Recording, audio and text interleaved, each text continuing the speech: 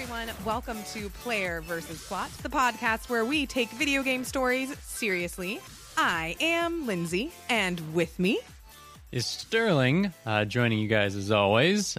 Today we've got a fun and slightly different topic than we normally discuss, and that would be... frame narratives. This is Chris.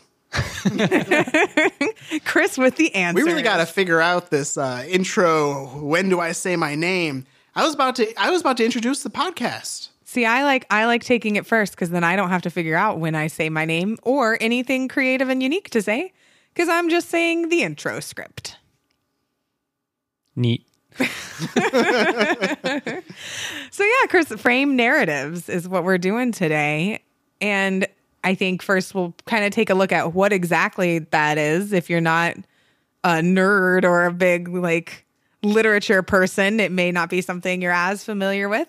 And then we'll see how that applies to video games. It's a big storytelling style, I think. Yeah, so then why don't we jump in? What is a frame narrative? I mean, no pressure, but I'm waiting for I'm literally scratching my head. A textbook definition here. Well, my non-academic definition, which I feel like we've all learned what a frame narrative is in very strict and elegant terms, but I have forgotten that. It's okay. We don't have to be strict nor elegant on this podcast. Generally speaking, a frame narrative is when a story has two narratives going at the same time, and one is nested within the other, usually through the use of some kind of storytelling medium in the world of the fiction. So in your story, something that would normally tell a story, like a book or a letter or someone talking to you, tells a separate story inside of it. So a really easy example of that would be Mary Shelley's Frankenstein. Which, man, I totally forgot that was even a part of this book, which tells you how little effort I put into reading it from my college class. It's debatable how effective this frame is, because I know when I went to read it, I was very surprised that the first few words are not, I made Frankenstein. Call me Ishmael. It's not like a scientist saying like, oh, I better bring someone back from the dead. It's some sailor in the middle of nowhere writing a letter to his sister talking about some scientist he found. Interesting. Oh, man. And then the story... It's literally on my bookshelf, and now I feel like I have to reread it. Could you imagine just getting that letter? You're just his sister, and you're getting a forward... You're his sister in a post-universal world where you've seen Frankenstein. You're like, oh, no, don't get that guy. But then when you get to, the story that this traveler he met told him, you get to the story you actually know of as Frankenstein. And that is a frame story. And it's debatable what that frame story in Frankenstein is supposed to accomplish. This is so interesting. As a weird, just fun fact for everyone, Mary Shelley came up with that story on the fly. She was at she was just hanging out at a party with other famous writers. Yeah, they were at a retreat. Yes. They had writing workshops almost. Yeah. Yes. So this is Mary Shelley having workshop and being like, I guess I'll go knock this out in a week, and then coming back with Frankenstein. But you know what? I will say I do think there is something to the frame narrative in Frankenstein, but we'll get back to that. Okay. To what the purpose of that might be. I think another famous book example is House of Leaves, which I know Sterling loves. Yeah, it's a book inside of a book inside of a book inside of a TV. Notes on toilet paper about a fictional movie, as in the movie doesn't really exist, or documentary series. Those notes on toilet paper then write fake academic articles about the movie. And then those notes are found by a person in the fiction who reads it and thinks, boy, this is scary. And he writes annotations to those There's a notes. journal at some point, too, isn't it? Well, Is that just journal about him editing the book. And then you find it. No. Then he sends it, before he goes crazy, to some editors who then make additional edits. Yes. Oh, my God. I forgot about the editors. They apparently, because that's where the actual story ends, but then maybe, presumably... Mike, what's his name? I don't know. Danielewski? Mark Z. Danielewski? Yeah, that's his name. Presumably he found these notes somewhere and decided he was the author of them. Yeah. Yeah, so that's a frame within a frame within a frame. It's like a Russian doll version of that.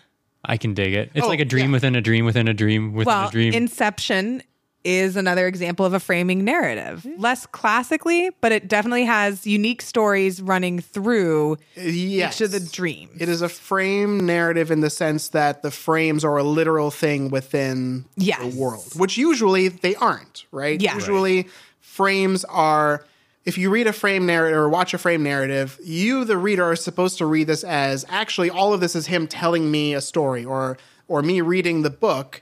But in Inception, you are actually being transported in, like the characters are being transported into the frame like a Right. isekai story. Oh, okay. Right. So now that you guys have explained this makes me think of Final Fantasy X for the Yeah. frame narrative, because like the game starts off with Titus saying, "Listen to my story. This may be our last chance." So like pretty much everything up until you reach that point in the game again Yeah. is him retelling the story. Yeah. And so it's also notably the intro to the, like, before you even press start. Yeah. You just watch the game go. You will see your characters around this campfire about to go somewhere. You don't know why they're together. You don't know why they're about to get to this building in the distance.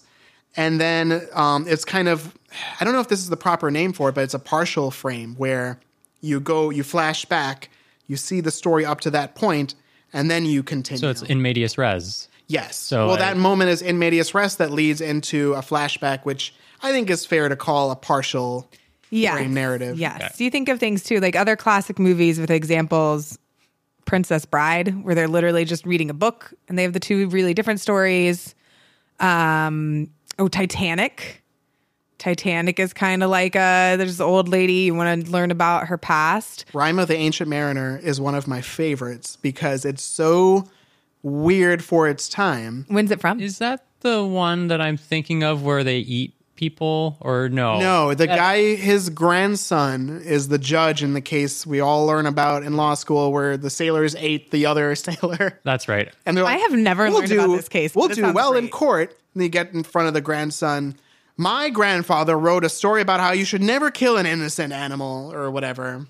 Yeah. Interesting. But the Rime of the Ancient Mariner is a fake book written by Samuel Coleridge. And the whole idea is that he found this book, which is an ancient text, and he annotated it. Like he wrote a glossary. There's fake words in the book that he wrote a glossary for. And then he wrote his own notes in the margins, and then he released it as though it were like a scholarly like analysis of this book. And this is from I think the 1800s. Interesting. So this is pretty advanced. On a much less advanced and much more recent note, that makes me think of Quidditch Through the Ages and Fantastic Beasts and Where to Find Them, which I bought as a child. Well, see, this gets confusing because the they movie is wrote- decidedly well, yes, not. The movie is great. nothing like the book, but the books are the textbooks from the Harry Potter Right. universe. But all of the characters have written notes in the margins that kind of carry another story. So it's a very that's loose cool. frame Just gonna narrative. say those movies, I enjoyed watching them, but oh my gosh. You watched the second one too? No, I watched the first one, but still, this is a different podcast. I enjoyed the movie, but I have so many questions and complaints. Well, you should have read the book. It clears everything right up. Clearly. I'm really waiting for Quidditch Through the Ages. I mean, if they really want to adapt the book, then they should have the cast of Harry Potter do a Sit audio around and commentary read, of yes. the movie as it's happening. That's amazing. Why do I have to watch this movie for school? So then plenty of examples that are not video games, and yet Sterling's already come up with one video game example. I do think we briefly mentioned in medias res, and we'll circle back to that because that is a classic, but the difference is the idea is, I'd say it can be a framing narrative if it's like the classic, I bet you're wondering how I got into this. The How I Met Your Mother? Yes. There I am, the guy who's looking for a mother. You're probably wondering how I ended up in this wacky situation. Yeah. Well, But let then me the tell you. narration has to continue and be like a part of that. There are definitely movies where no narrator interrupts and they pull you back from that point to the beginning as well. So I think our approach is going to be, when we look at the video games that use it, thinking about how it can be used and then briefly talking through some examples. Our goal, as always, with these bigger kind of topic episodes is to not spoil anything. we'll do our best to not spoil any endings, even though for some I really want to. I'll save that for their feature episode. So we'll avoid spoilers. If we feel like we absolutely have to for some reason, we'll let you know, but I don't see that being a big issue. So for the most part, we're going to talk about the picture frame for a bunch of different video games. And, what does a game gain from doing that? And maybe what unique advantages or disadvantages a video game has for using that literary technique that maybe a book or a movie does not have. Oh, for sure. Like, I think frame narrative is the most limited in movies because in a book, we talked about House of Leaves, where part of the framing narrative is that you are one of the frames and it knows that. I don't know if movies that use it do it as frequently it's as books often, do. it has to be oral in a movie, right? Usually. One of the most interesting examples I can think of is Atonement, which is a movie about a girl who does something. I read the book and we started the movie. Oh, it's an okay movie, but the technique it uses in a movie is interesting because it's like a very like classic romance movie being told to you in like letters, I guess, or as through a novel from this little girl's perspective. And then you find out that these events are fictional and like this girl has a reason to be romanticizing. I'm assuming our audience is less invested in spoilers for Atonement. But essentially she harmed the people somehow in this narrative, and she wants to atone for that by creating a fantasized version of their life. Yes. I don't remember how the movie did it, but it could be because I didn't finish the movie. It's just like a voiceover. She's like narrating the story. Okay, interesting. And I think something interesting that having the frame narrative does for the story is that you now have a narrator, like an actual character in the story, generally speaking, that is narrating it for the example you gave just now of Atonement. Also for, things like Final Fantasy X, because I love that game and I'm going to keep bringing that one up. But you have the main character is the narrator. So the view that they have of the story is kind of their own. They are an unreliable narrator in a way. Yeah. So you get some twists and turns to the story that you might not otherwise get because they're telling it from their perspective, and they might not have seen something coming where it's definitely a limited kind of narration or writing style. Well, you kind of like hit on perspective wise. Yeah, and you hit on one of the reasons you would want to do a frame narrative, regardless of whether it's a video game, which is it colors the lens through which you're watching these events unfold. I think it can often make you automatically like that character more too. Mm-hmm. They are likable because they are talking to you. There's a level of fourth wall, not breaking, but they're playing around with that fourth wall, and all of a sudden they're talking to you, and you're like, yeah, I like this guy. They talk to me. Right. And do you guys? So here's a question: when you guys see a movie or something like that where there is a narrator and they're telling you what's going on while you're seeing things happen on screen, are you primed to think that they may be unreliable? Because I usually interpret it that way, but I don't know if everybody does. It depends. I also think it's important to distinguish between a narration and a framing narrative. Mm-hmm. Because just having a narrator is not a framing narrative. Unless you actually... You know what? That's a good point. We should probably clarify that, I would say for something to be a real frame narrative, at some point the dramatic present, in other words, the place where you're watching action happen, has to take place in that frame narrative. So if you're reading a book in past tense, that is not really a frame narrative in the way we understand it, because even though if this first person narrator is telling you what happened, and it is a conceit of the book that he is telling you a story, that's more just the format of the book and not like a narrative technique. There have to be two kind of separate stories happening, and the fact that one is nested within the other should change something about one of the stories, I think. So, yeah. I mean, I think that might touch on one of your favorite games then, Lindsay. What is that? Prince of Persia. Oh, don't worry. We'll get there. We're saving that. I got a whole list. We've created a whole list of genres and categories. So if you, like me, are a big fan of Prince of Persia, buckle up, because it's going to be nested deep within our own framed narrative. So I'll stray from what I think you'll talk about with Prince of Persia to start. And I'll talk about how something that I think video games are actually really good at compared to other mediums, which is creating a meta narrative. Mm-hmm. So what the Rime of the Ancient Mariner does is it it creates a non-linear way to read this book because you could read the book just as the original text, or you can read it and read notes line by line with it. It kind of invites you to look at it as something that you have a little bit of freedom with how you consume it.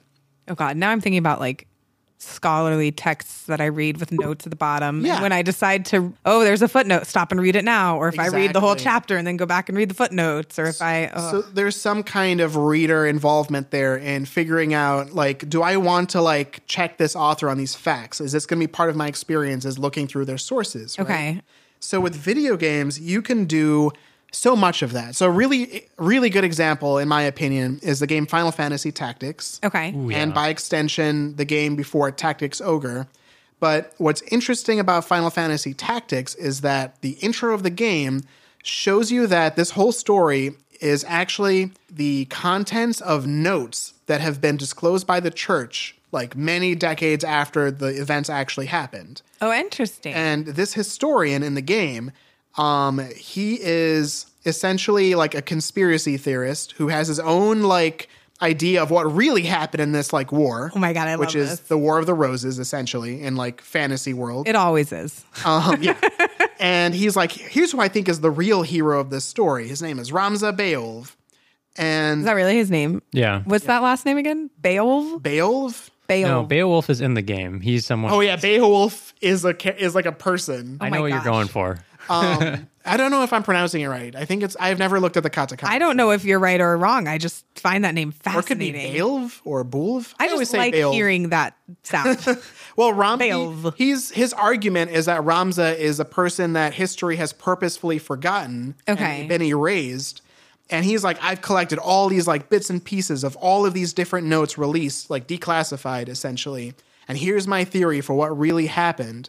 And so you look through the, like after you like get that intro, you are 100% in like the inside of the frame narrative. Like you're seeing everything from Ramza's perspective. Okay. But there is a menu option in the game called Brave Story, which is the name of like this tale. Okay. And if you open it up, you will see all of the historian's notes on every event that's happened that you've seen already. Every character. And this is the conspiracy theorist historian. Yes. notes? So This So sounds a lot like Forrest Gump to me right now. So it's kind of like what you're seeing, but he's not there. This Right, historian right. is not in the story. Okay. But the historian essentially is like what you're looking at in the game is a dramatization of all of these writings that he has, and you can go read those writings. And when you look at like for example, Ramza meets with his father on his deathbed, right? Okay. And then you see it play out.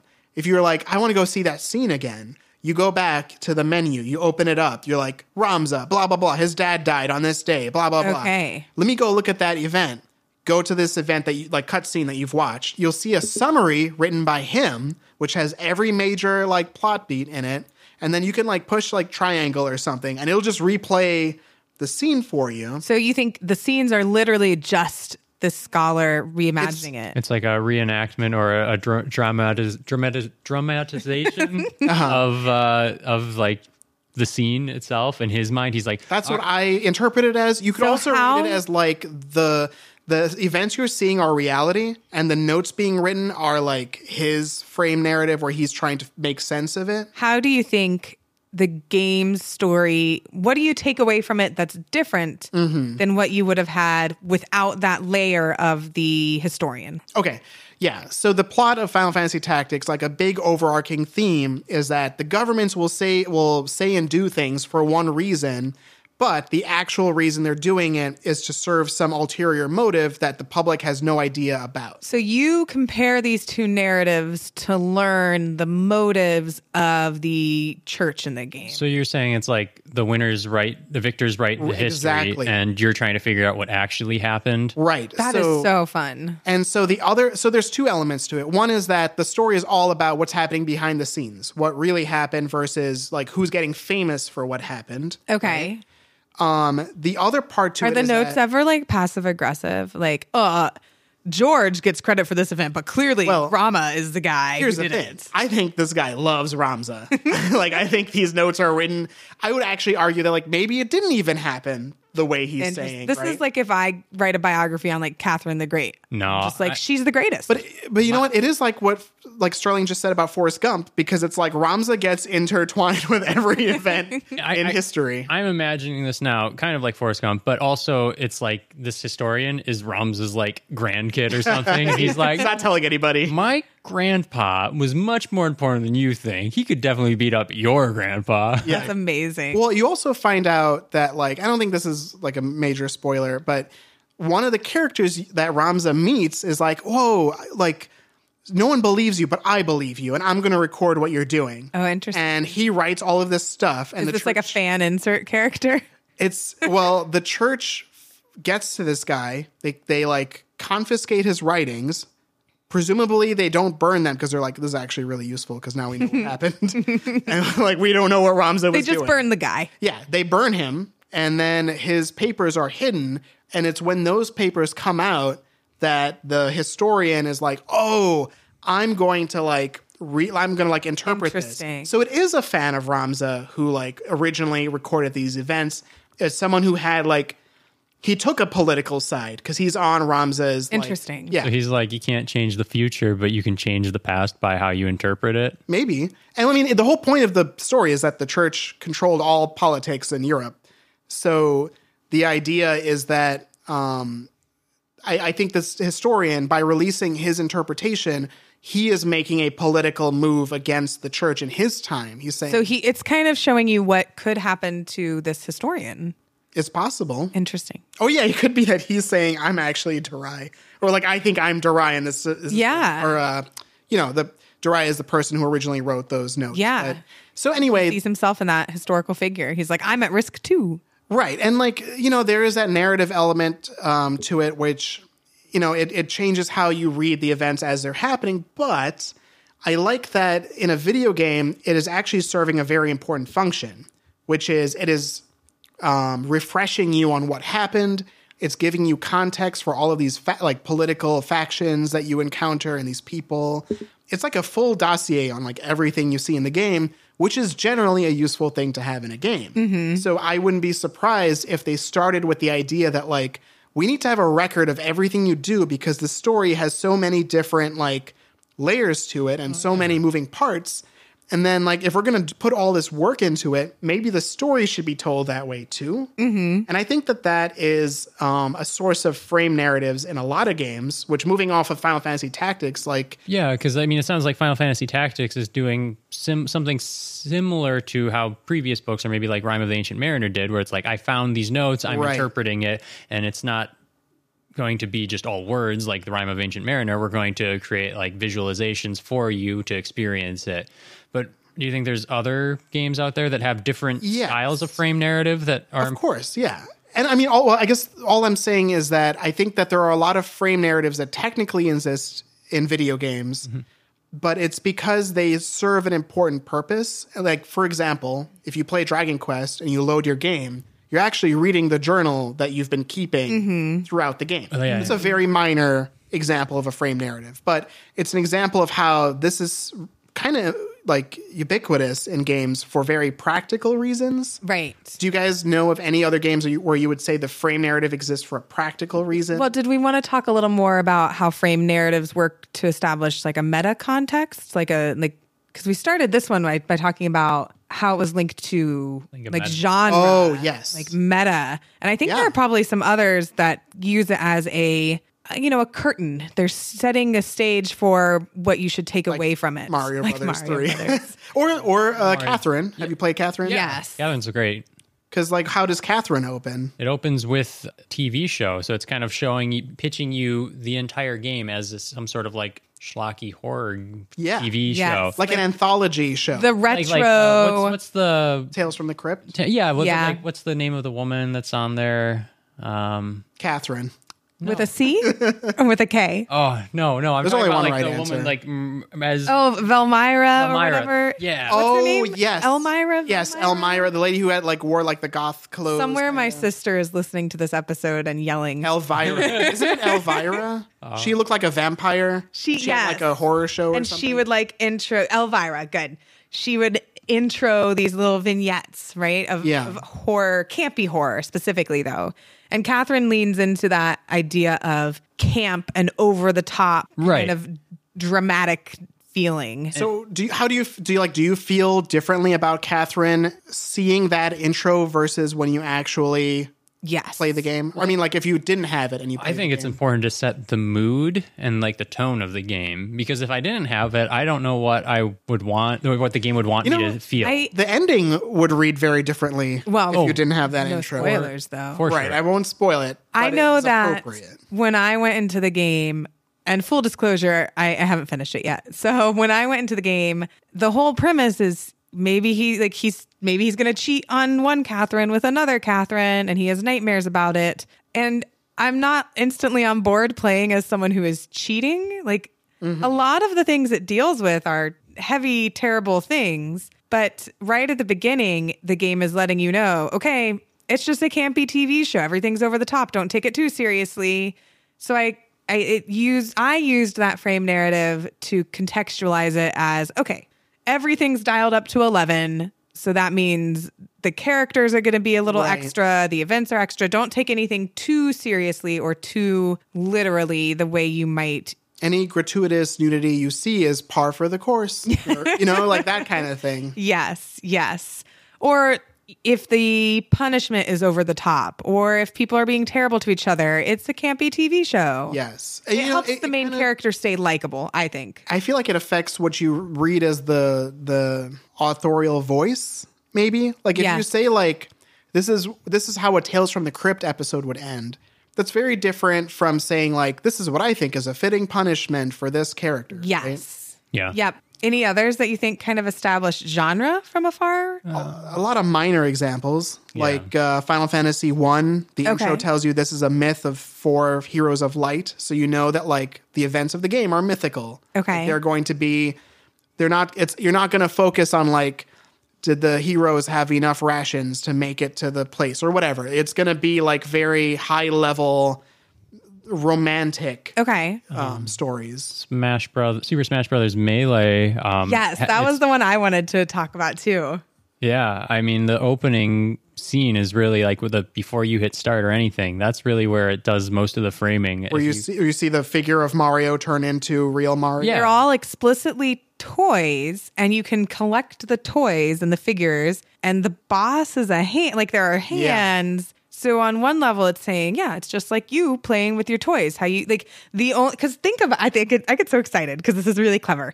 Because the only time you really get your characters from different like movies or games to interact is when you're just doing it in your head, right? Like exactly. Link is never fighting Mario, but as a kid and as an adult, you can't help but be like, but who would win? And you'd take your toys and be like, oh, blah, they're fighting. I love the idea that a kid is like, who would win? And I will decide that now based on how I play with them. Well, and also other parts of the game that kind of lend itself to that frame story is you get coins as you play, and you put those coins into like almost a gachapon, like a little like vending machine to earn more trophies. And the trophies are just more figurines. So what you're getting... Yeah. I forgot about that, but you're right. Yeah, so the game is essentially telling you, you're playing with toys. We're just kind of doing the imagining for you. And that's like that is kind of a reimagination for Melee, because that's when they made trophies a thing, if I remember correctly. Yep. Because in the original Smash Brothers, it was even more direct about that, because the intro was the hand opening a toy box and there's dolls in it, which are like, dolls are explicitly for playing and not just collecting. Yes. So you definitely read it as you and they've moved away from that completely. There's no trophies in the new and that narrative. Well, they kind of have it. You have like the stand, and then you put the stickers on the bottom of the stand. That's in Brawl. Oh. Yeah, they don't have trophies at all in Ultimate, unfortunately. That's right. Not only that, but they don't have any, like the new frame narrative is, well, I guess it's just the narrative. They don't have a frame narrative anymore. The new narrative is everyone is real and their universe and they're being invited. And Kirby has to save them from the darkness. That's also Brawl. Yeah. That's Brawl's the latest. What's the latest Ultimate one? Ultimate has that. On the Switch, you play as Kirby. You're right. Yeah. Yes, yeah. You're right. Because they have the whole cutscene Kirby at does the still beginning. have to save everybody. I know, because I'm a Kirby main, so I pay a lot of attention to things that happen to Kirby in Smash Brothers. Another like really cool thing about what that does is I think it primes you to understand how you play the game. So Smash Brothers obviously has a ton of different customization options. You can change all of the rules for match. You have complete control over how you consume this game. There's no right way to play Smash Brothers, right? Mm-hmm. And appropriately, like people... I've found a lot of wrong ways. Well, like people on the True. internet, like will show you their custom rule sets. Like the competitive community will have its own rule set. Yeah. And then like, I have a rule set named after my wife that we select when we want to play it her way.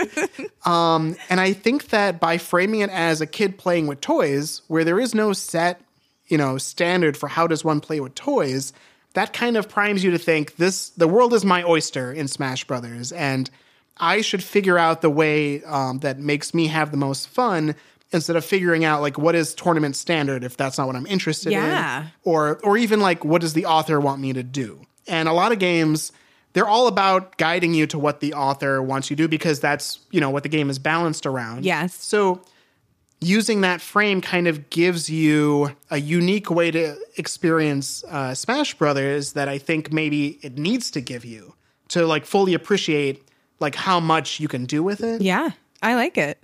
So I think another thing we wanted to talk about with frame narratives is how it can kind of let a character reevaluate their own experience. Like it's their story within their story, and maybe that reflection changes something. The game that we have to talk about with this is one that I am rather famously halfway through and have made no progress in. More like a quarter. Final Fantasy X? It's Final Fantasy X. Yeah. I mean, I'm just going to be sitting in those lightning fields forever, refusing to continue. Do you think that's Final Fantasy X is a rough example for me because I love the imagery that's happening, like where you're outside of the final boss room. And okay, yeah. Why don't you, someone other than me, what is the frame narrative there? So, I mean, I think we touched on it earlier, and as Chris just said, the game starts, and the start screen starts the same way, which is you and your party are sitting outside of like a deserted, dilapidated, destroyed city. Mm-hmm. And the main character walks up to like a ridge, looks over and says, "Listen to my story. This may be the last chance we get." And then it flashes back to him being like a superstar. Like he's LeBron James. He's LeBron James. And all of a sudden, I like LeBron James a lot better than I like Titus. Oh, gosh. He's like the best at his sport. And all of a sudden, he gets sucked into a separate world and is like the best athlete there ever was and is in a completely like fantasy world now. And he's like, but Blitzball still exists.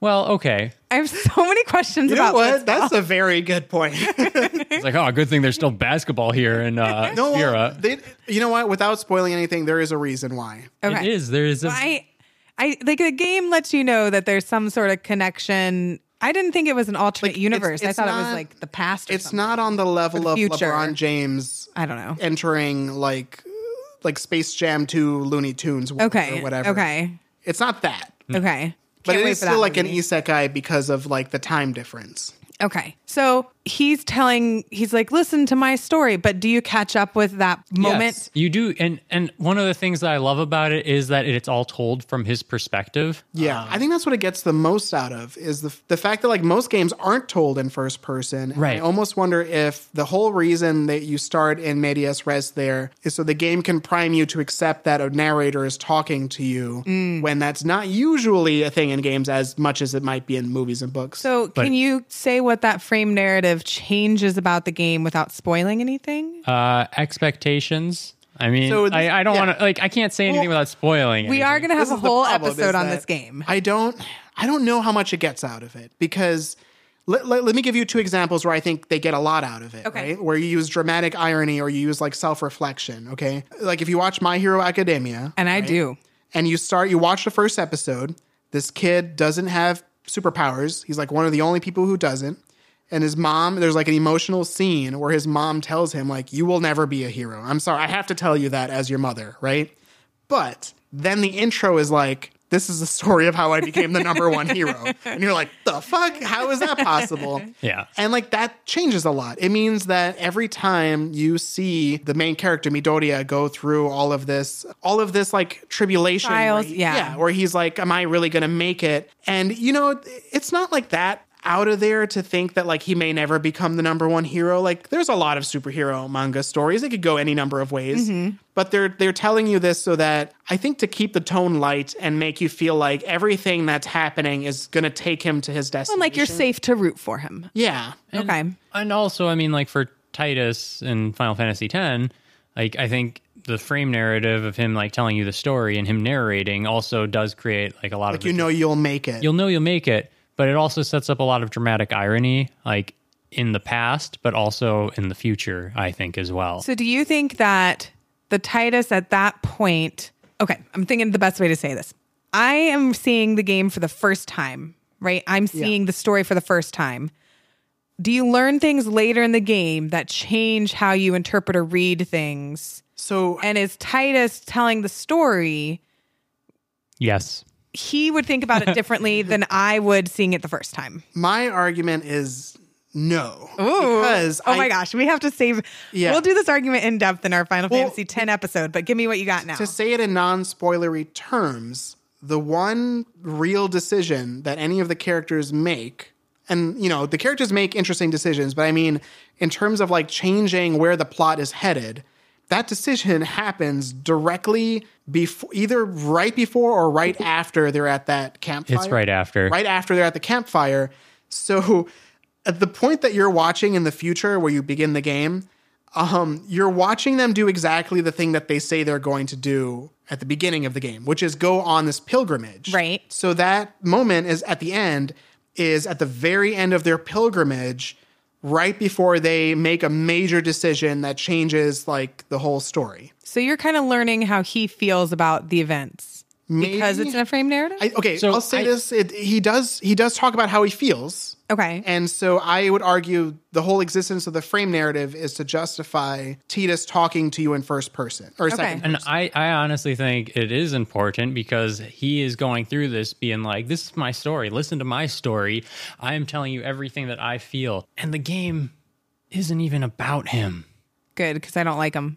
I have some issues with how a few decisions are made in this game. I think the problem. I think the fact that he's the one narrating it, Yeah. and like the whole culmination of this story is just so interesting. I think that there's a lot to unpack here. Yeah. And we may need to save this for the Final Fantasy X episode. Here's something we can talk about in the context of frame narrative, because this would absolutely be a total like left turn if we talked about this in the 10 episode. Does the fact that Titus is telling you what happened, presumably all of the things that you're doing in the game is him telling you his story, does that change the interactivity element to have him like sponsoring it? So to break that down, right? Mm-hmm. You're playing like, I'm trying to think of a game you guys have played. You're playing The Last of Us. Oh, okay. Right? Yes. And you are Joel. And everyone's like, Joel, come on, we gotta go. But like, you know, mechanically, they're not forcing you to go into the window or whatever. Right. And you're Joel, and you're like, I'm gonna go look out the window for 10 minutes, right? I think we can all agree that like, it's easy enough for the average person to find the contours of like the authorial voice and say, this is probably not most people's experience with the game. And so this is my narrative with the game, that I was Joel and I love just taking pictures and looking out windows, right?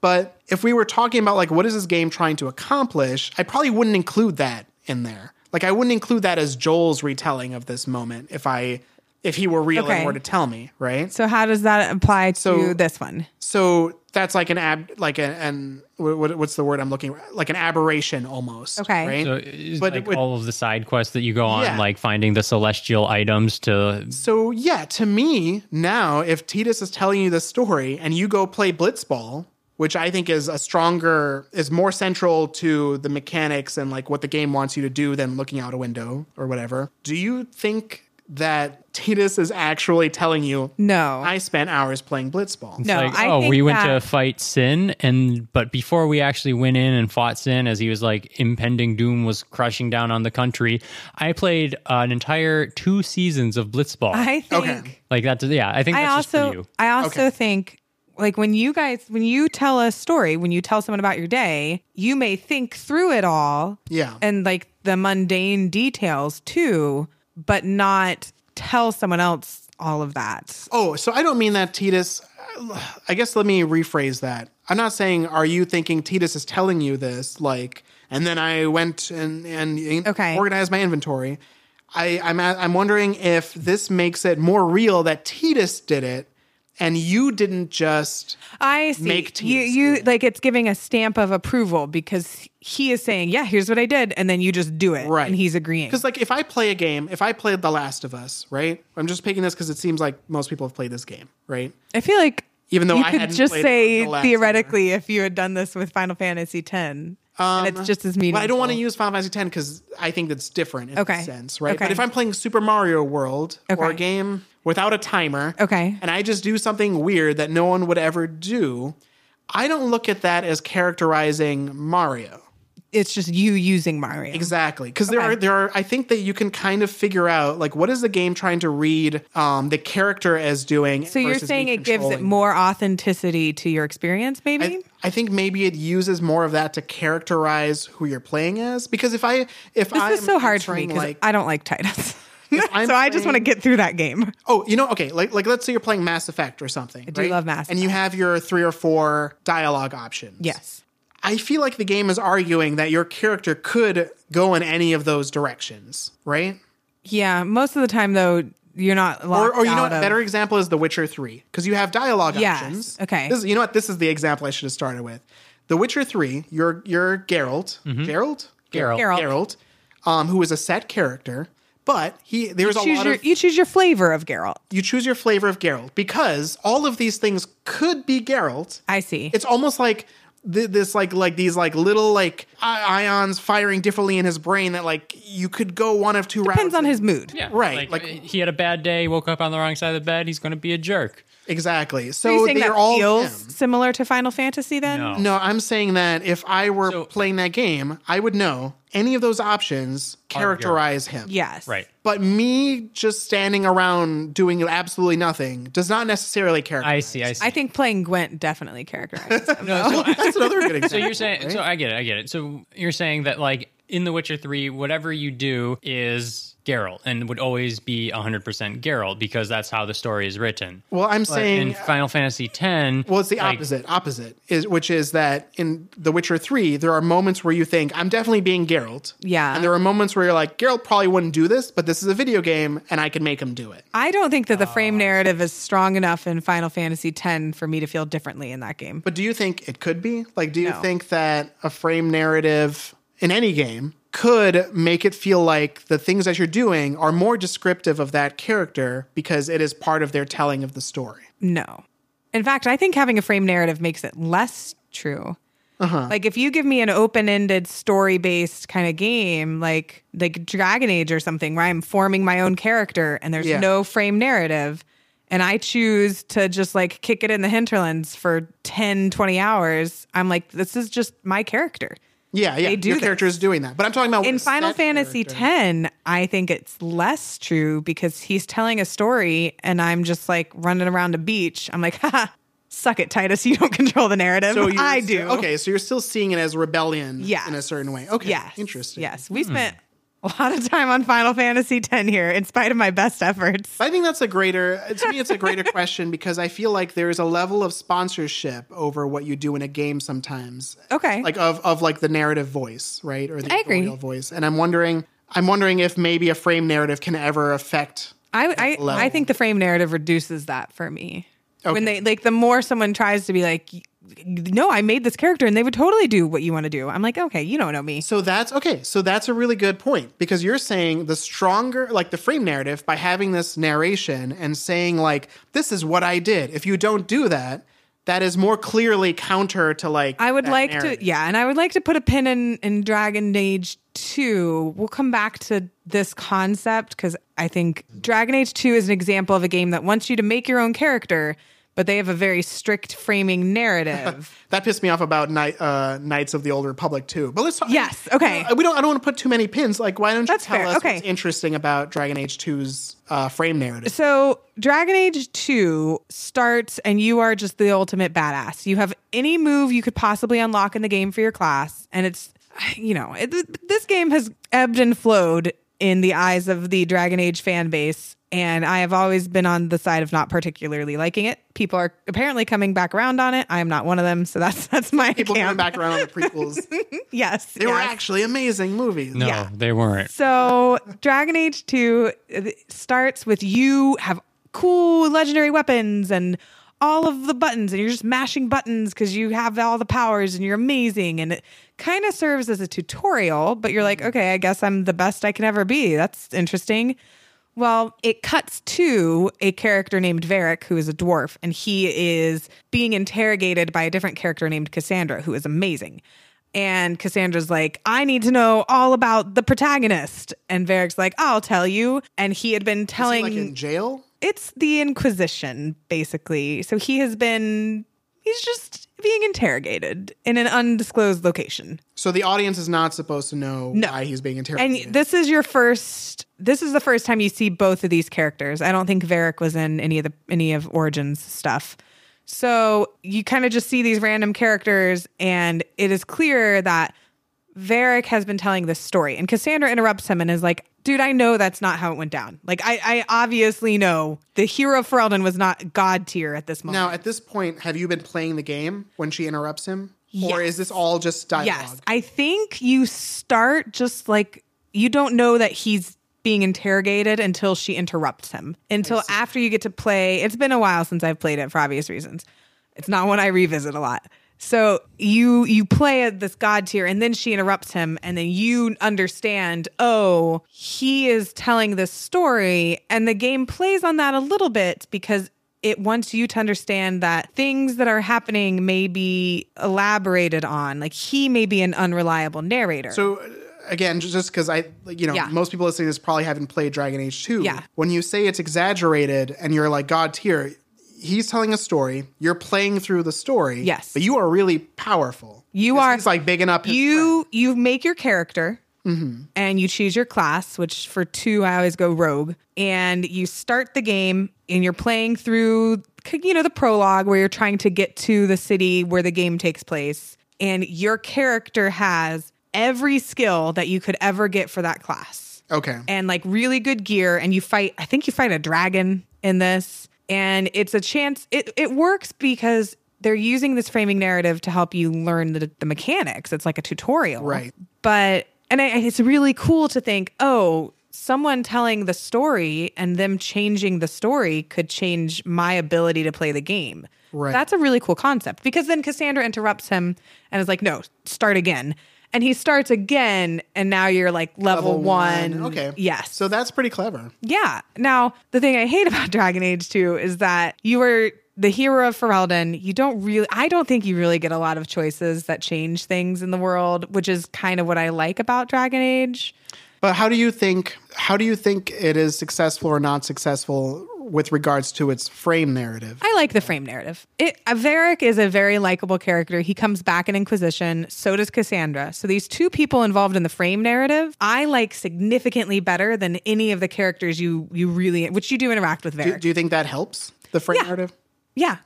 Why? Because their is it because you're hearing their opinions on what's happening? Yes. And because it's a likable and fun thing to try to do, I think. Okay. Like it's engaging, and you like Varric for trying to play you up and talk you up, and seeing how that unfolds mechanically. Now, what I don't like is the rails on main narrative, like the nested narrative. And then they're like, now choose your flavor of hero. And I'm like, oh, this is not why I picked like up. you're like nice or mean hero. Yes. Okay. Yeah. But that's a topic for another day. Does the frame narrative element interact with the fact that you might be like as nice as history says or meaner than history says? Do they ever kind of reflect on that? No, not really. I mean, it's Cassandra is trying to get to the bottom of who the hero is and where they are now because she needs help with something. So there's this idea that, okay, maybe you are not quite as sarcastic as Varric is saying. Maybe he's playing you up. But I think that in this case, that undermines what a game like Dragon Age is trying to do. Like if you are... So I like the framing narrative being used for this tutorial and to, change what mechanics you may have. That's cool. Right. What I don't like is combining a framing narrative with a game that traditionally the purpose is for you to create your own character. Because it says that whatever you do, it limits some of the authenticity of it because it's all being told by this other character in a way which you've already seen changed the game. Right. So it's impossible to ignore the lack of authenticity of that playthrough because the game opens by saying anything could be made up. Like you could play through something and it might just be a thing he made up. And in the next game, this character that you think is so cool might not even be that cool to begin with. It's almost like a solution to like series continuity too, where they can say like, we can remove some of these events if we need to later. Yes, that's true. They can be like, that's not even canon because Varric made that part up. That's a thing in Elder Scrolls. Like between the games, like gods will change reality sometimes. Whoa. And that's their like the reasoning for like why the canon changes. I know that the frame narrative like this explains away Prince of Persia's deaths. Yes. And I know that Lindsay's favorite game is probably Prince of Persia. I know. I feel bad putting these games back to back. So that's like, listen to Lindsay rant about Dragon Age 2. Without getting too far into the plot, like on a high level. Prince of Persia? Yeah. Like how, and Prince of Persia Sands of Time Time is the one. Uses it to do. So the frame narrative is the prince is telling the story. It kind of zooms in on this room and it's like, or zooms out from the opening screen and he's invading this city and he has to get the Sands of Time, whatever. So you do have a reason in game, like the main mechanic is, oh, you missed this platforming thing, you hit your rewind button and you can try again because he has this magical Sands of Time thing. But if something happens where you die, like you completely miss it or you die in combat, sometimes the prince will come in with the narrative and say, oh, no, let me start again. That's not how it happened. And you see eventually within the context of the game, the reason why he is telling the story. So there's really good payoff for it. Yeah. And he tells it so charmingly. Is it a surprise who he's telling the story to? Yes. So you think he's telling it to you? Yes. Okay, but he's not. And so, I mean, I just love the idea of him telling the story, and he's like, "Wait a second, no, I didn't take 7 steps that way and get then hit." I jumped onto a pit of spikes. And it's wait, no, I didn't. That's not what happened at all. I'm sorry. Hold on. Let me rewind a second. It's like, well, I imagine he like has no idea how to tell a story, and he's like, and then I went left, and then I went right, and then I went left. And she's like, this is not what I'm asking. Well, that's the thing. I think that he's not literally saying, oh, no, that's not how it happened. So I think it adds, giving him this narrative voice and this framing narrative makes him likable.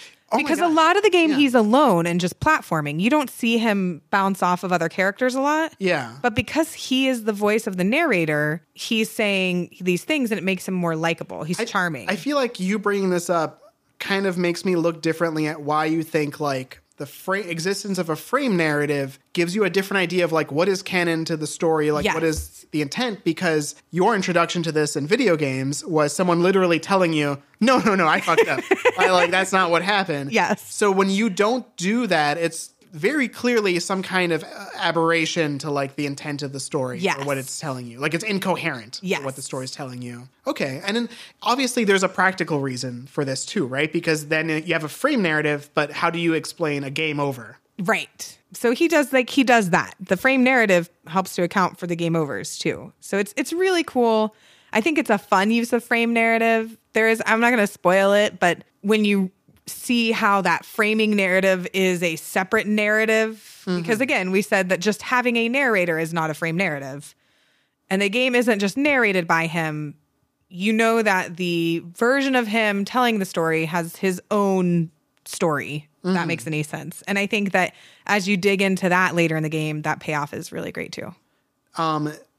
Do you feel that him telling the story makes it seem like the events are exaggerated, like in Dragon Age 2?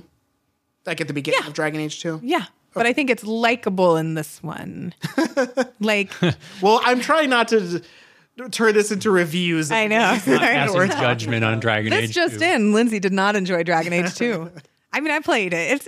Dragon Age 2 is a good game in isolation. Like it's fine. It's like Dark Souls 2. It It would be good if Dark Souls 1 didn't exist already. So, speaking of Dark Souls, I think that framing narratives can also be used to help uncover previous narratives. You're right. Or secondary stories. One of the most interesting things about Dark Souls, and I would say also Gone Home, I would essentially Probably just lots talk of other about these games, the yeah. same. But those are the ones that come to mind the strongest for me, is that there are two like major narratives happening. One is the current narrative where you control a character, you make decisions. And the other is a story that you're kind of uncovering, which is common in games. Like an archaeologist almost. Exactly. But what is unique about Dark Souls and about Gone Home, and what I think makes it different from environmental storytelling in something like Resident Evil, is that a major element of those games, especially I would say more so Dark Souls than Gone Home, is there isn't a right answer. So Dark Souls never ever tells you what will happen if you choose to link the flame or not link the flame. And it's really direly important that you figure out what will happen, because that's a major decision that will affect the entire world.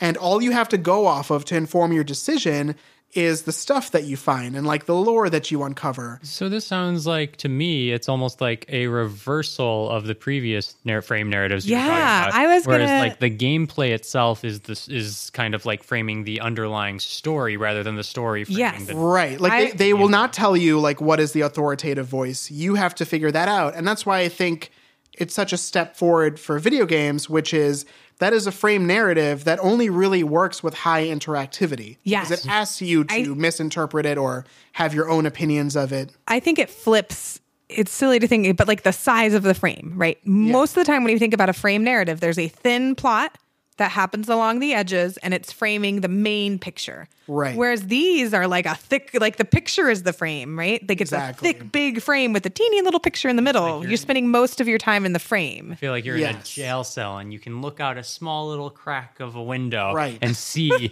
like a vista and be like, well, I imagine what that vista is like. But Because, everything you do in that jail cell is direly important Right. to what happens to that vista. Right. Yeah.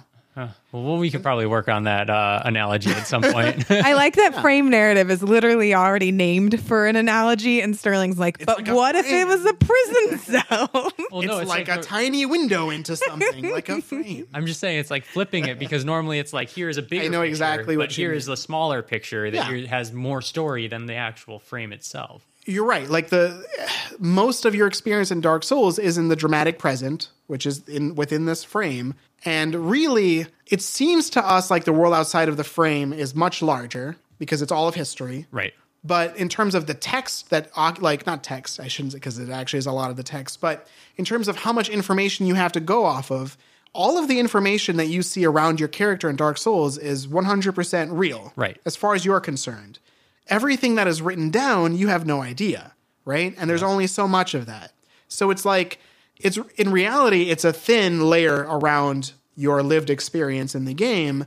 But from your perspective, like once you start filling in those gaps, it's such a bigger, wider story that you are desperately trying to interpret, but you have limited power to do that. And it's actually looking at the frame itself also lets you fill in the gaps as well. And Yes. They work the narratives definitely work It's, together. it's a Right. frame that pairs well with the painting. I agree. And I mean, I think that's true of Gone Home, but I would say in Gone Home, there's a stronger authorial voice and how you should interpret those events, right? Oh, for sure. yeah.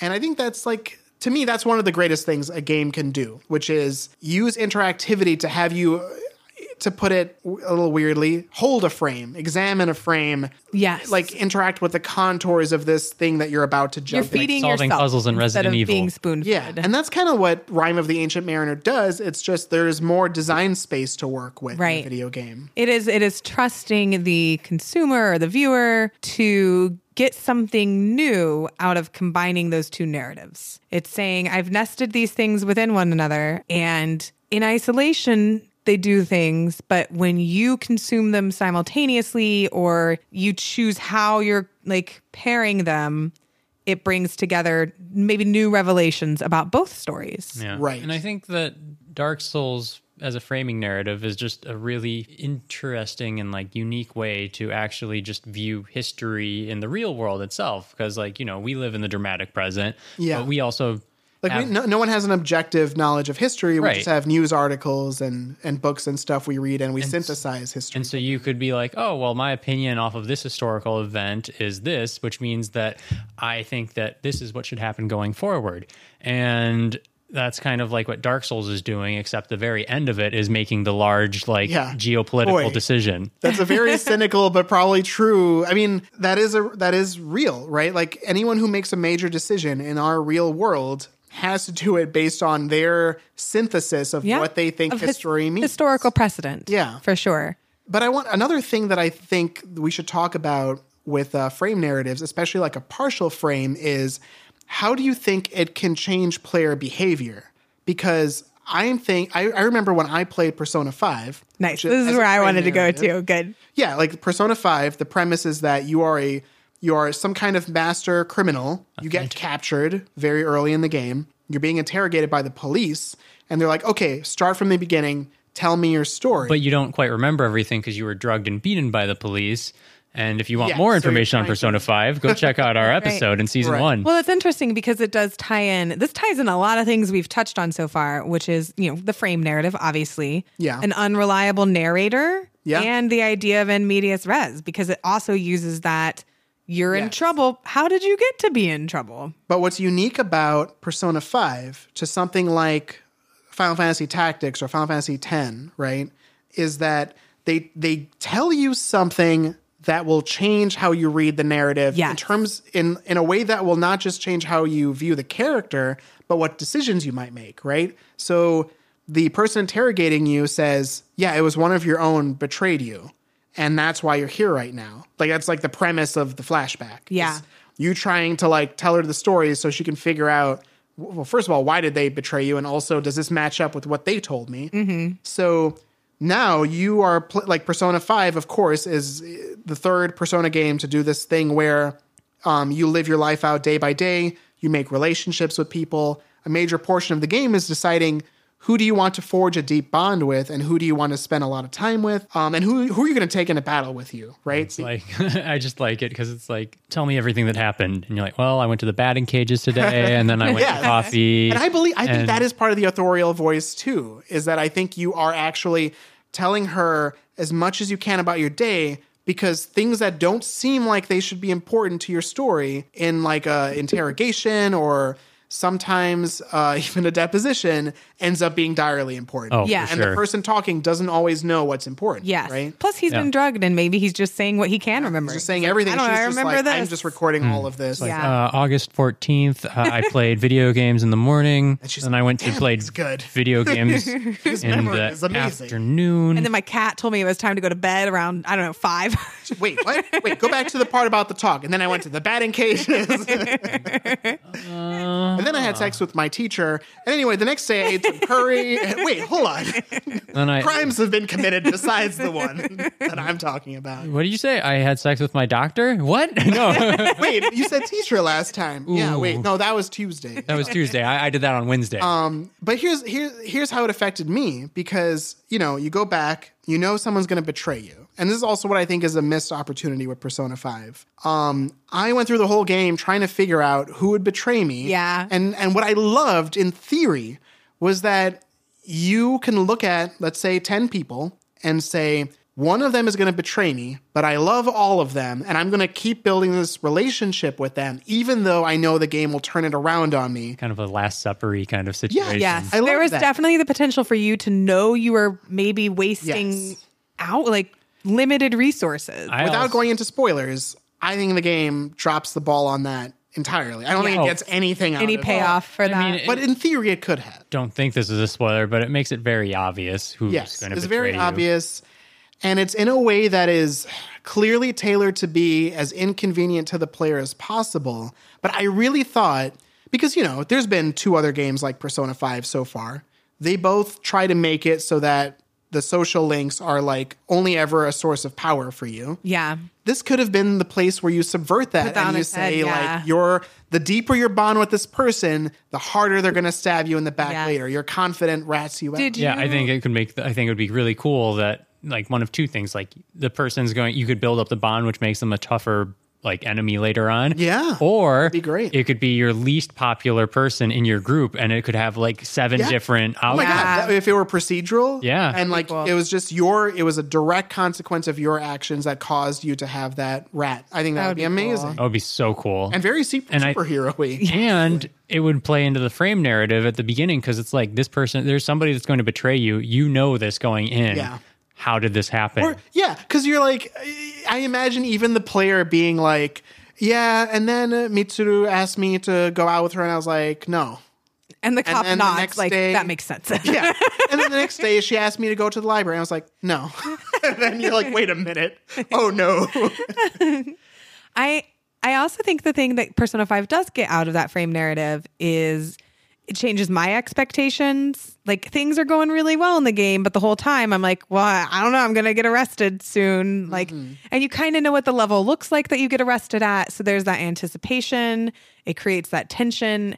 And you're introduced to a character who is interrogating you. So when you see her within the narrative, you're like, oh, snap. You know what? But yeah, and She's going to get me. even though you're right, because even though it drops the ball in that sense of like seeing how your actions have consequences, it does create the dramatic irony where you know that like whenever your characters are on a high point and you're like, oh man, we're doing great, we're going to change the world, you know it's all going to fall apart on you at some point. Yes. And I think that changes how you read a story. It tracks with, existential dread.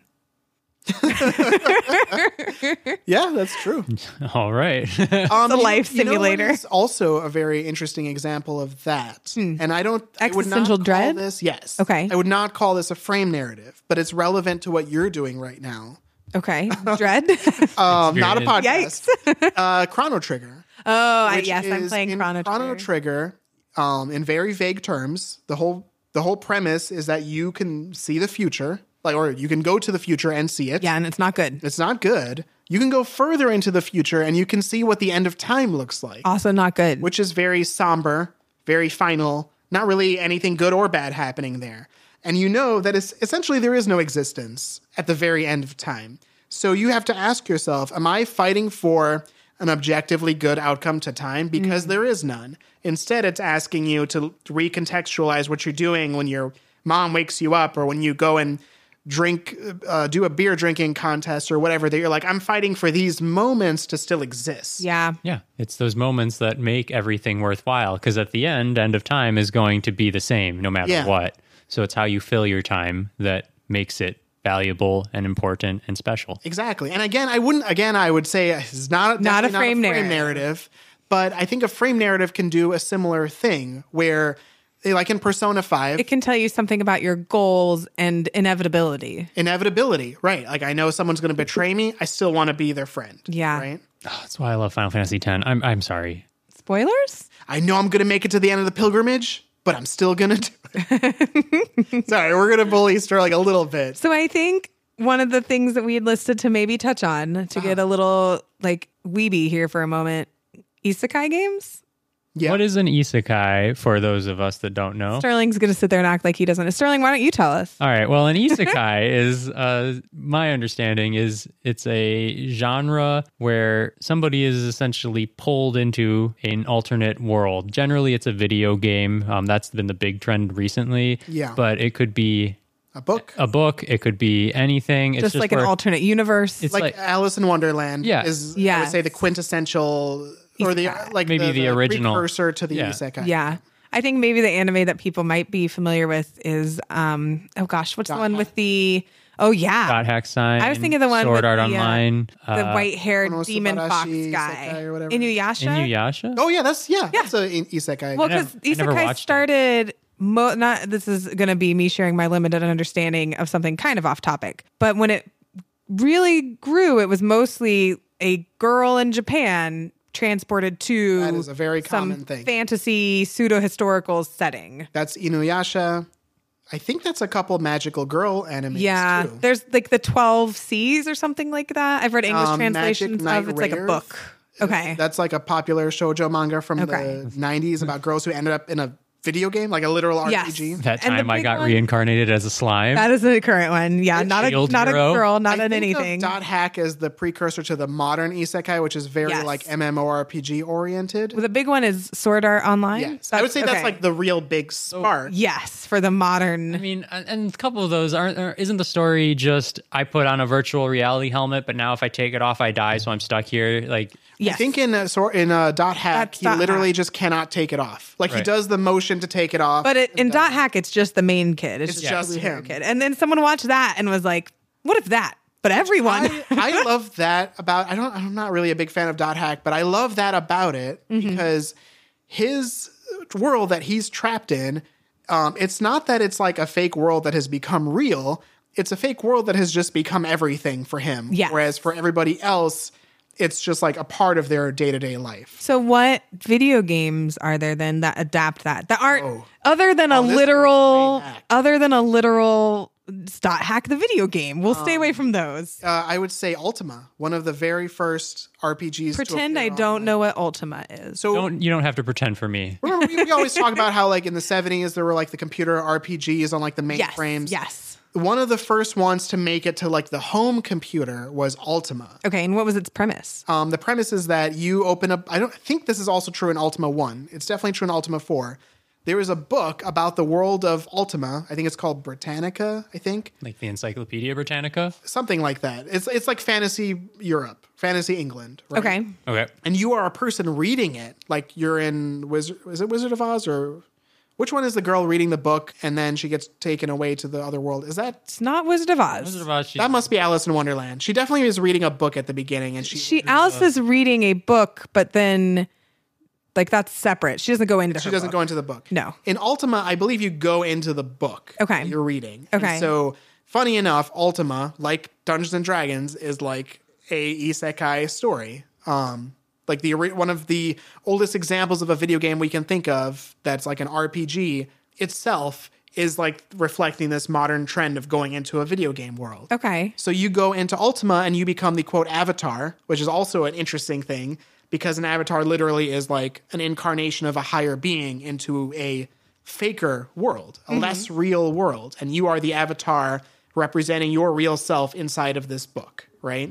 And then that I would say is a very, very loose frame narrative that only exists to give you a premise. I Okay. think. I wouldn't say that it really changes how you read it other than it kind of Explains away what's happening. explains like the fantasy. I think I don't know if this is technically an isekai, but explaining away what's happening is the frame narrative for Assassin's Creed. I can't believe I hadn't thought about that is that. for sure a frame narrative. Like, but That's kind of a whole premise of the series. yes. I mean, I don't know if it's an isekai, but it is a frame narrative for sure. I mean, it's in a way. close enough. It's Yeah. like, hey, get pulled into your ancestors' memories that are embedded in your DNA, and Yes. here is a tool that will let you access them. And I think the way that frame narrative changes between 1 and 2 and then changed back is so interesting in that franchise. What would you say is the big difference? Like, would you say that it's related to it being a frame narrative? That's what changes. Yes?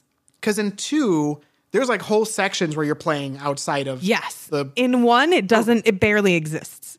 Okay. The frame narrative never in played 1, this you just kind of walk around and there's a sense of like dread and uncertainty because I'm like, why am I locked here? And then they're like, okay, time to go be your ancestor. Oh, so you're walking around in like a cell or something? like in medical robes, I thought. Or- Yeah. I don't remember. It's been like so a long. glorified cell It almost feels like an expanded version of the setup in Portal. I was just about to Okay. say that. Yeah, like the portal opening rooms. But in 2, like what's happening outside of it does interact with the Yes, story. you get a name. Like who you are outside of the past has a name. You're like Damien or something. Damon? I don't know. I think you might be Michael Fassbender. Okay, great.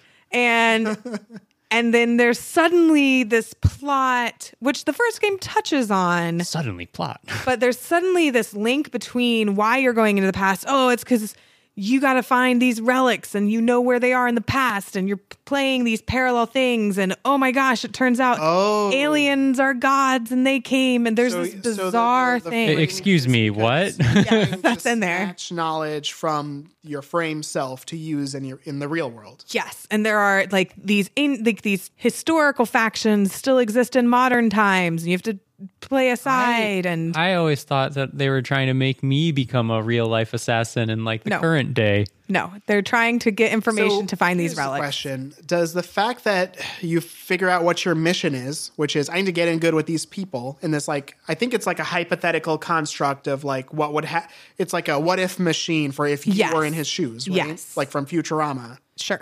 But Oh yeah. is the idea that like you are now going and trying to remember details of conversations with people about what they tell you, or are you trying to change what that past self does? No, you're just trying to get information. So because literally, if you die or if you try to go somewhere you're not allowed to go, it's been so long since I played through all of them.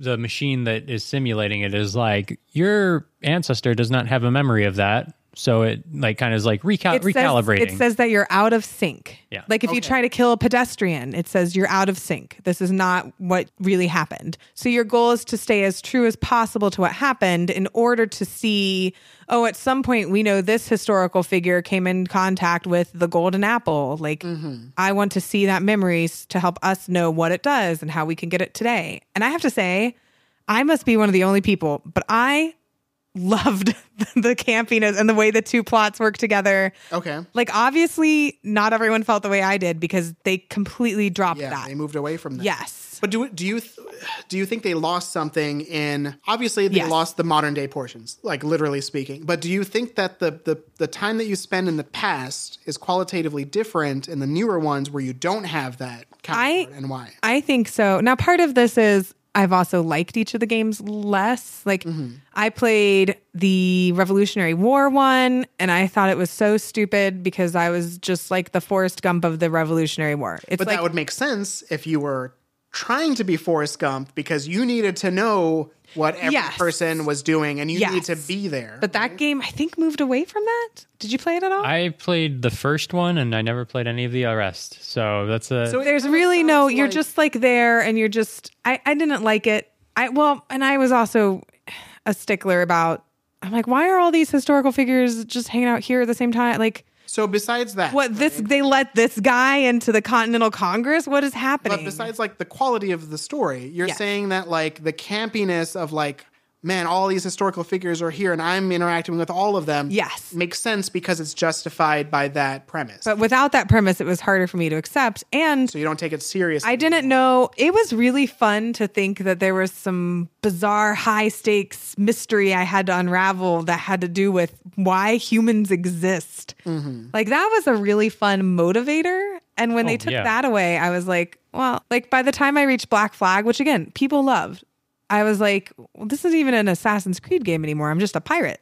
yo ho, yo ho. So you're saying you're feeling. I just heard you yo-hoing to the theme of Evangelion for some reason. What? Anyway, so you're saying that as they moved away from that framing device, the stories got less believable, which made it harder for you to feel like to take them seriously, to feel attached to them. Yeah, I just like without those extra stakes and then I didn't think the protagonists were as likable either. Like there are a lot of reasons, but But in terms of frame narrative, yes, it fundamentally changed what those games were for me when it took away the frame narrative.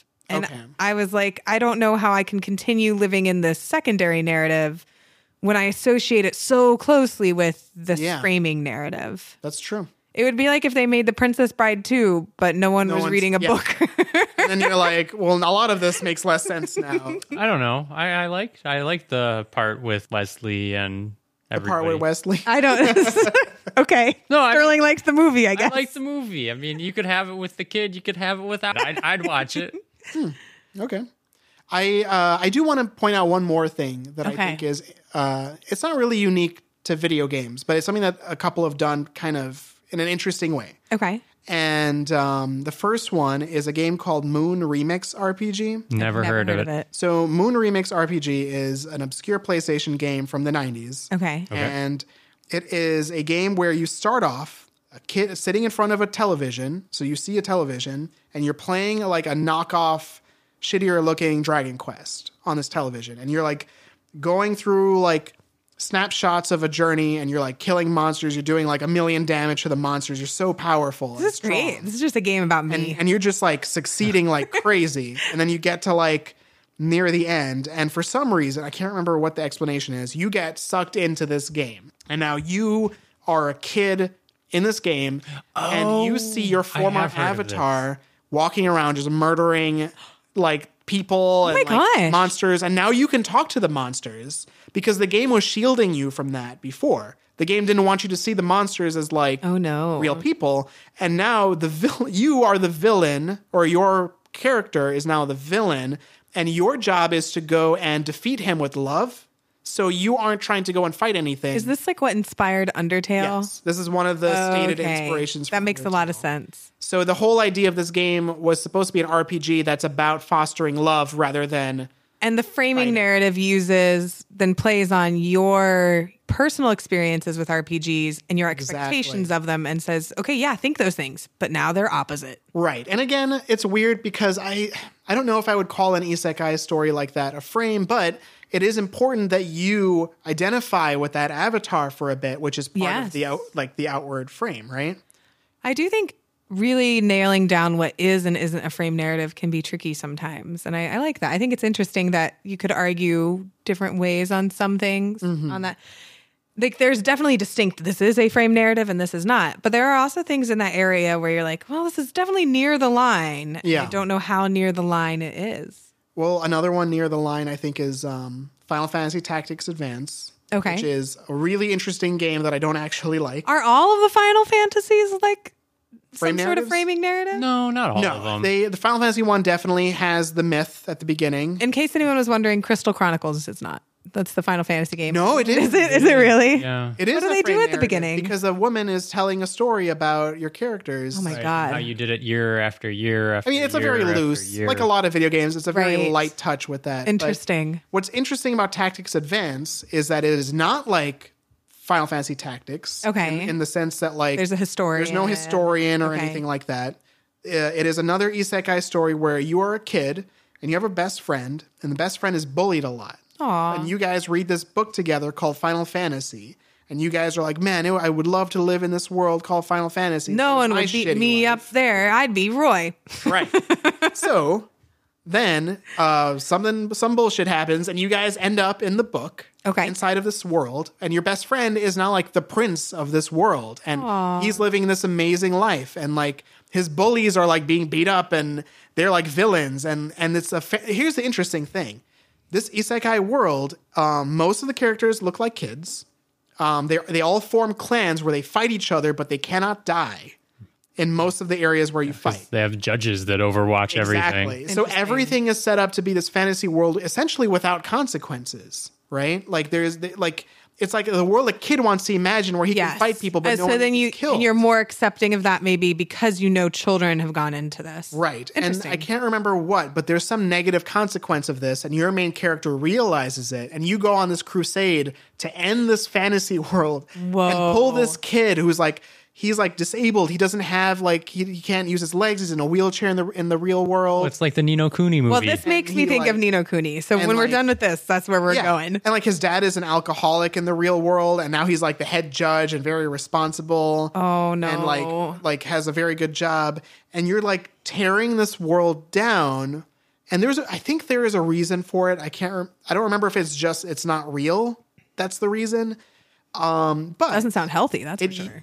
it uses the frame to kind of give you a sense of what is being escaped from, so you understand like contextually why this fantasy world is or isn't like less or more. And it makes it more complex when your mission is to end it. Exactly. Because it's like the game is telling you, okay, this is what you got to do. You got to end it. Yeah.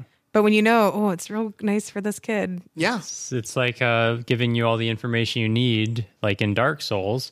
And you're like, oh, well, yeah, I'm going to do this now. But I don't think you get the choice in Tactics Advance. In Tactics Advance, you technically don't get like a dialogue choice that says, do you end the dream or not? But, and I wouldn't say like, okay, in Last of Us, you don't have to see the ending because you could just turn the game off. I'm not making that kind of argument. But the non-linear structure of Tactics Advance, where everything is a job you take, and there are many jobs beyond like the end of the game. And in fact, if you end the game, it just goes back in time and you can choose not to do that mission and do the others. I think many players probably would just not do that mission. Interesting. Because like, first of all, there's no reward for it. It's like how I never finished Mass Effect 3 on principle. Yeah, well, also because like there is stasis to the world. There's no lingering questions. You can just live in that world forever if you want to. Interesting. And I think that is my decision. That's my that's my new like choice. Because every game actually has a choice. You can just stop. And like, regardless of how I feel about the game as a game or as a story, and like how well told it is, I think that is a genuinely unique thing that Tactics Advance does with its framing narrative, which is it kind of creates some kind of guilt for the consequences of what you're going to do. That's cool. I think, so Sterling brought it up because first of all, that game sounds exactly like the Ni no Kuni movie that was on Netflix, which is quite a ride. I played through Ni no Kuni 2 and I really would not recommend it, but boy, I put a lot of hours in, so I don't know what that says. And I've never played Ni no Kuni 1, but I know the premise of that universe is very isekai-esque, where you always start with some real world thing. Although Ni no Kuni 2 doesn't, it briefly, so Ni no Kuni 2 starts, because if you haven't played it, you wouldn't believe me. You are the president of the United States. Okay. And you're in your limo. And are you an adult? Yes. Okay. And nuke. Yes, a nuke starts hurtling towards you in your limo. In New York or something. Yeah, somewhere just in real world America. You not told me this. Because I just wanted you to hear on the podcast. This is like an insta-buy. So the nuke hits the president in his car. Okay. And which is you.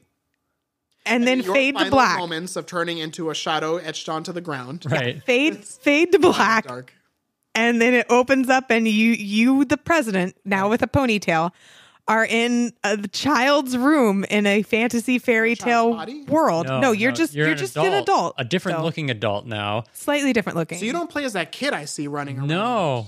Well, you can because it's a group. But the character that starts off that entire game is the president of the United States, who has been obliterated by a nuclear bomb and transported to a fantastic other realm where he is still in a suit, has a gun, and he's the king now. No, he's just like.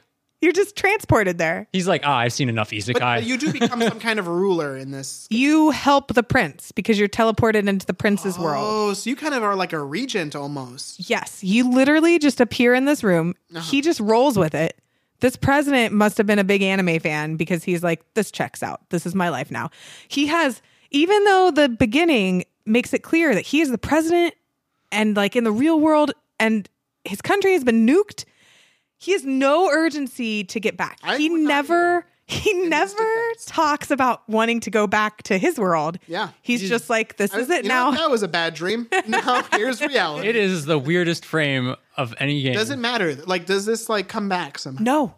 No, Chris, it does not come back. Have you beaten the game? I'm on the final boss. But I quit there because I was so bored. No, I should watch it, but I assume he just stays in the kingdom. But so audience, we don't know. Maybe it does come back at the ending. We don't know. I would bet hours, money it does not. Like days worth of hours. It's like not constantly on your mind that this I got is a frame inside of this. I got it on sale last summer, and I spent a lot of my summer playing that game.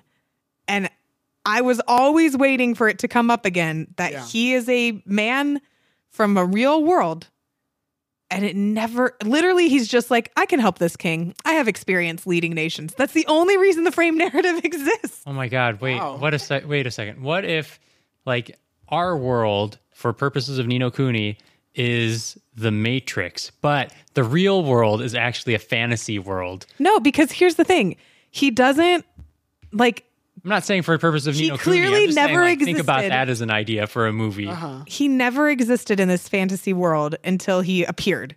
Yeah. It's not like he had a body there or anything. He just appears in a room in a palace that he shouldn't be allowed to be This in. may not even be a frame narrative because it know. may not be a dream for all we know. It may not be like a Well, I know that device. Just be an from what inciting I incident. Might have what literally I- just teleported. from what I Like, do oh, man. know about Ni no Kuni 1, Okay. it's in the real world. A kid's mom passes away, and something. He goes into this parallel universe, and what he learns there helps him reach a resolution So about you his think that mom there's passing. precedent for the series using that? Well, that's what 1 does, from what I know about it, Is this and just 2 is him just coming to like terms with his own death? I don't know. It forgets that that's a plot line. That is very interesting. Now I want I to know. know. Sorry, weird one to be wrapping it up on. One last thing I want to bring up because this involves one of my favorite series. And here's one more thing. One Well, more it's related thing. because I always bring this up whenever you talk about Ni no Kuni, which Okay. is the Suikoden series. Which you love. But, there is this thing in some series where you're kind of watching the same thing happen over and over in different contexts, right? Like in The Legend of Zelda, you could argue that like there is a legend and every game is within this frame, a story that is playing out in a similar way. There's like a meta frame details. for Right. all of those games. I love that interpretation. Suikoden has a semi-meta frame, which is that it's based on this not ancient Chinese. That's a weird way to say that. It's from like AD. I think one of the classics. it's one of the 4 or 5 classics. I think the classic. I don't know when the they're dates 80. on all the classics, It's but they're not- old. It's not right to call them ancient. I'll say that, but they're old, and it is a story about these spirits from heaven and these demons from hell who are unleashed by the stupid magistrate one day. That's how it happens. And they inhabit these 108 outlaws. And these outlaws become this force of great change. And they rebel against the Chinese government, which at the time was famously corrupt, right? Is this, and, is this the Song Dynasty period? I don't. It is Song. It is Song. Everybody hates the Song Dynasty. I think the emperor, not emperor, whoever the, they and were. the Tang rebelling- Dynasty is like the pinnacle of dynasties. I think the guy they're rebelling What about the against Han is Dynasty? Song Jian or something. Song Jian. I don't remember. Or that might be the main character. Ironically, one of the main characters is also a Song. But I don't know if that Checks matters. out. So Suikoden. Suikoden is an adaptation of this story. Interesting. But in the world of Suikoden, there is a character who is in every single game. She is like an oracle. She has an ability to like go across time and space and dimensions, and she's there every time to essentially be like you're meeting with the goddess who tells you like what you have Okay. to do and gives you a tool to do it, right? She always tells you you are this person who has to change the world. It's always going to be through some kind of rebellion against a greater force. And you must always find 107 other people who will help you accomplish that. Cool. And there are all these patterns that happen. And like each person is associated with a star in like a constellation. So if you've tracked the stars from the novel through the series, they all reference either the name of the star in like their character or like the original character from the Chinese story. So, for example, there's always a star that's like a point of strength, and this person is always going to be someone who will protect you and they'll be your guardian. There's always a star that represents everyone coming together, which is usually the main character, but not always. Interesting. There's always like a home base, there's always a Hierophant So star. it expects you to know that or anticipate some of that, maybe? I think that if you have never played a Suikoden game before, there's no expectation that you look at this as a frame. Okay. But if you have played it, You there is create your own frame. yeah. Well, also the story is definitely imposing that frame on you because it's definitely saying like, oh, you found the guy who turns into a wolf in this game or whatever. Interesting. Or you found the detective in this game or so That's on. cool. You know, and that's not a frame narrative that can really exist in a single artistic work, but it can exist in the collective consciousness on purpose because of Right. something that the work did. That's awesome. Any final thoughts on frame narratives in video games? I think that video games offer us an interesting way to flip a frame narrative on their head, kind of like what we saw with Dark Souls and a couple other ones. Yeah. But also because they're interactive, they let you experience the frame narrative in a different way and just incorporate it in different ways that we wouldn't be able to. And Yeah. They kind of make the frame a physical thing almost that you can touch and play with. I definitely think I love it when a video game takes something that we talk about a lot in literature or in general storytelling. And it's like, yeah, this is a major part of my video game now. And it works seamlessly with what a video game is, which I think is really cool. And listeners, if you have some other, big narrative device that you love seeing in movies and books and whatnot, and you want us to tackle that in video game form, We will find them. yeah, or give us examples. You got to let us know, though. Tell us your favorite frame narrative in video games. You can tell us your favorite frame narrative in a movie. Like, I'm not Movie, picky. Books, whatever. Sterling, yours should be Grand Budapest Hotel. I loved Grand Budapest Hotel. Oh my God, that is a frame narrative. Yeah. It's a girl reading a book, which is being written by a guy who's telling a story about a story he heard. And you're Wait, like, story you heard. It's I not don't remember. It's not the brown kid who's So, like helping the author- main character? so I am brown, guys. Sorry. Not as weird as it sounds. movie opens, girl's reading a book written by a guy who visited the Grand Budapest Hotel, which is now currently owned at that time Oh, by the Zero bellhop. Mustafa. Yeah, yeah. And Gotcha. and Zero is telling the author his story, and then that story is like happening within there. So it's like That is a very lot of perfect layers. for a Wes Anderson Yes. movie because it explains a lot of the weird stylistic, Yes. like in-world things that happen. Storybook feeling. just like how Wes Anderson directs and frames all of his shots generally. Yeah, I get it. Yeah, like Yeah. very like with a lot of. I don't think it's an insult to say it's with a lot of artifice, which a Yes. frame narrative can explain very Yes. well. I would like us all to take a moment and think about what a video game by Wes Anderson might be like. Is it just Yoshi's Woolly World? Visually, it might look a little bit like Yoshi's Woolly World Yeah. plus the depth of field effects from Octopath Traveler. Yes. All right. And there would also be Bill Murray, Edward Norton, Adrian Brody, There Tilda would Swinton. there would just be all these cameos by all your favorite people, like in Death Stranding, where all Love of it. Kojima's friends. I Oh my gosh. love it. I would watch that. I would play that. I if know. like Death Well, boy, Stranding are were, you in for a treat. Stick around for next season. No, but I'm not actually playing Death Stranding. I'm saying if like Death Stranding were By Wes Anderson. Oh, What Sterling play is that. saying is you can put Wes Anderson on anything and he'll be Well, that's there. not true. I mean, I'll watch it at least once, but I might not always enjoy it. But I do enjoy a lot of them. Well, I think this has been a pretty good look into frame narratives. We put our own little frame around frame narratives in video games. The conversation the video game world needed desperately Yes. right now. specifically from us. Yes. Well, hopefully you made it to work by now. That's oy vey, I know. But remember to send us your theories on Instagram at playervsplot or Gmail, playervsplot@gmail.com, or hit us up on Twitter, same thing, playervsplot. That's right. We're everywhere. Well, I mean, we're three of the everywheres, which is all the everywhere we need to be, I think. More than we need to be, maybe, some would say. Yeah. Well, thank you again for joining us on this episode of Frame Narratives, and we'll catch you next time.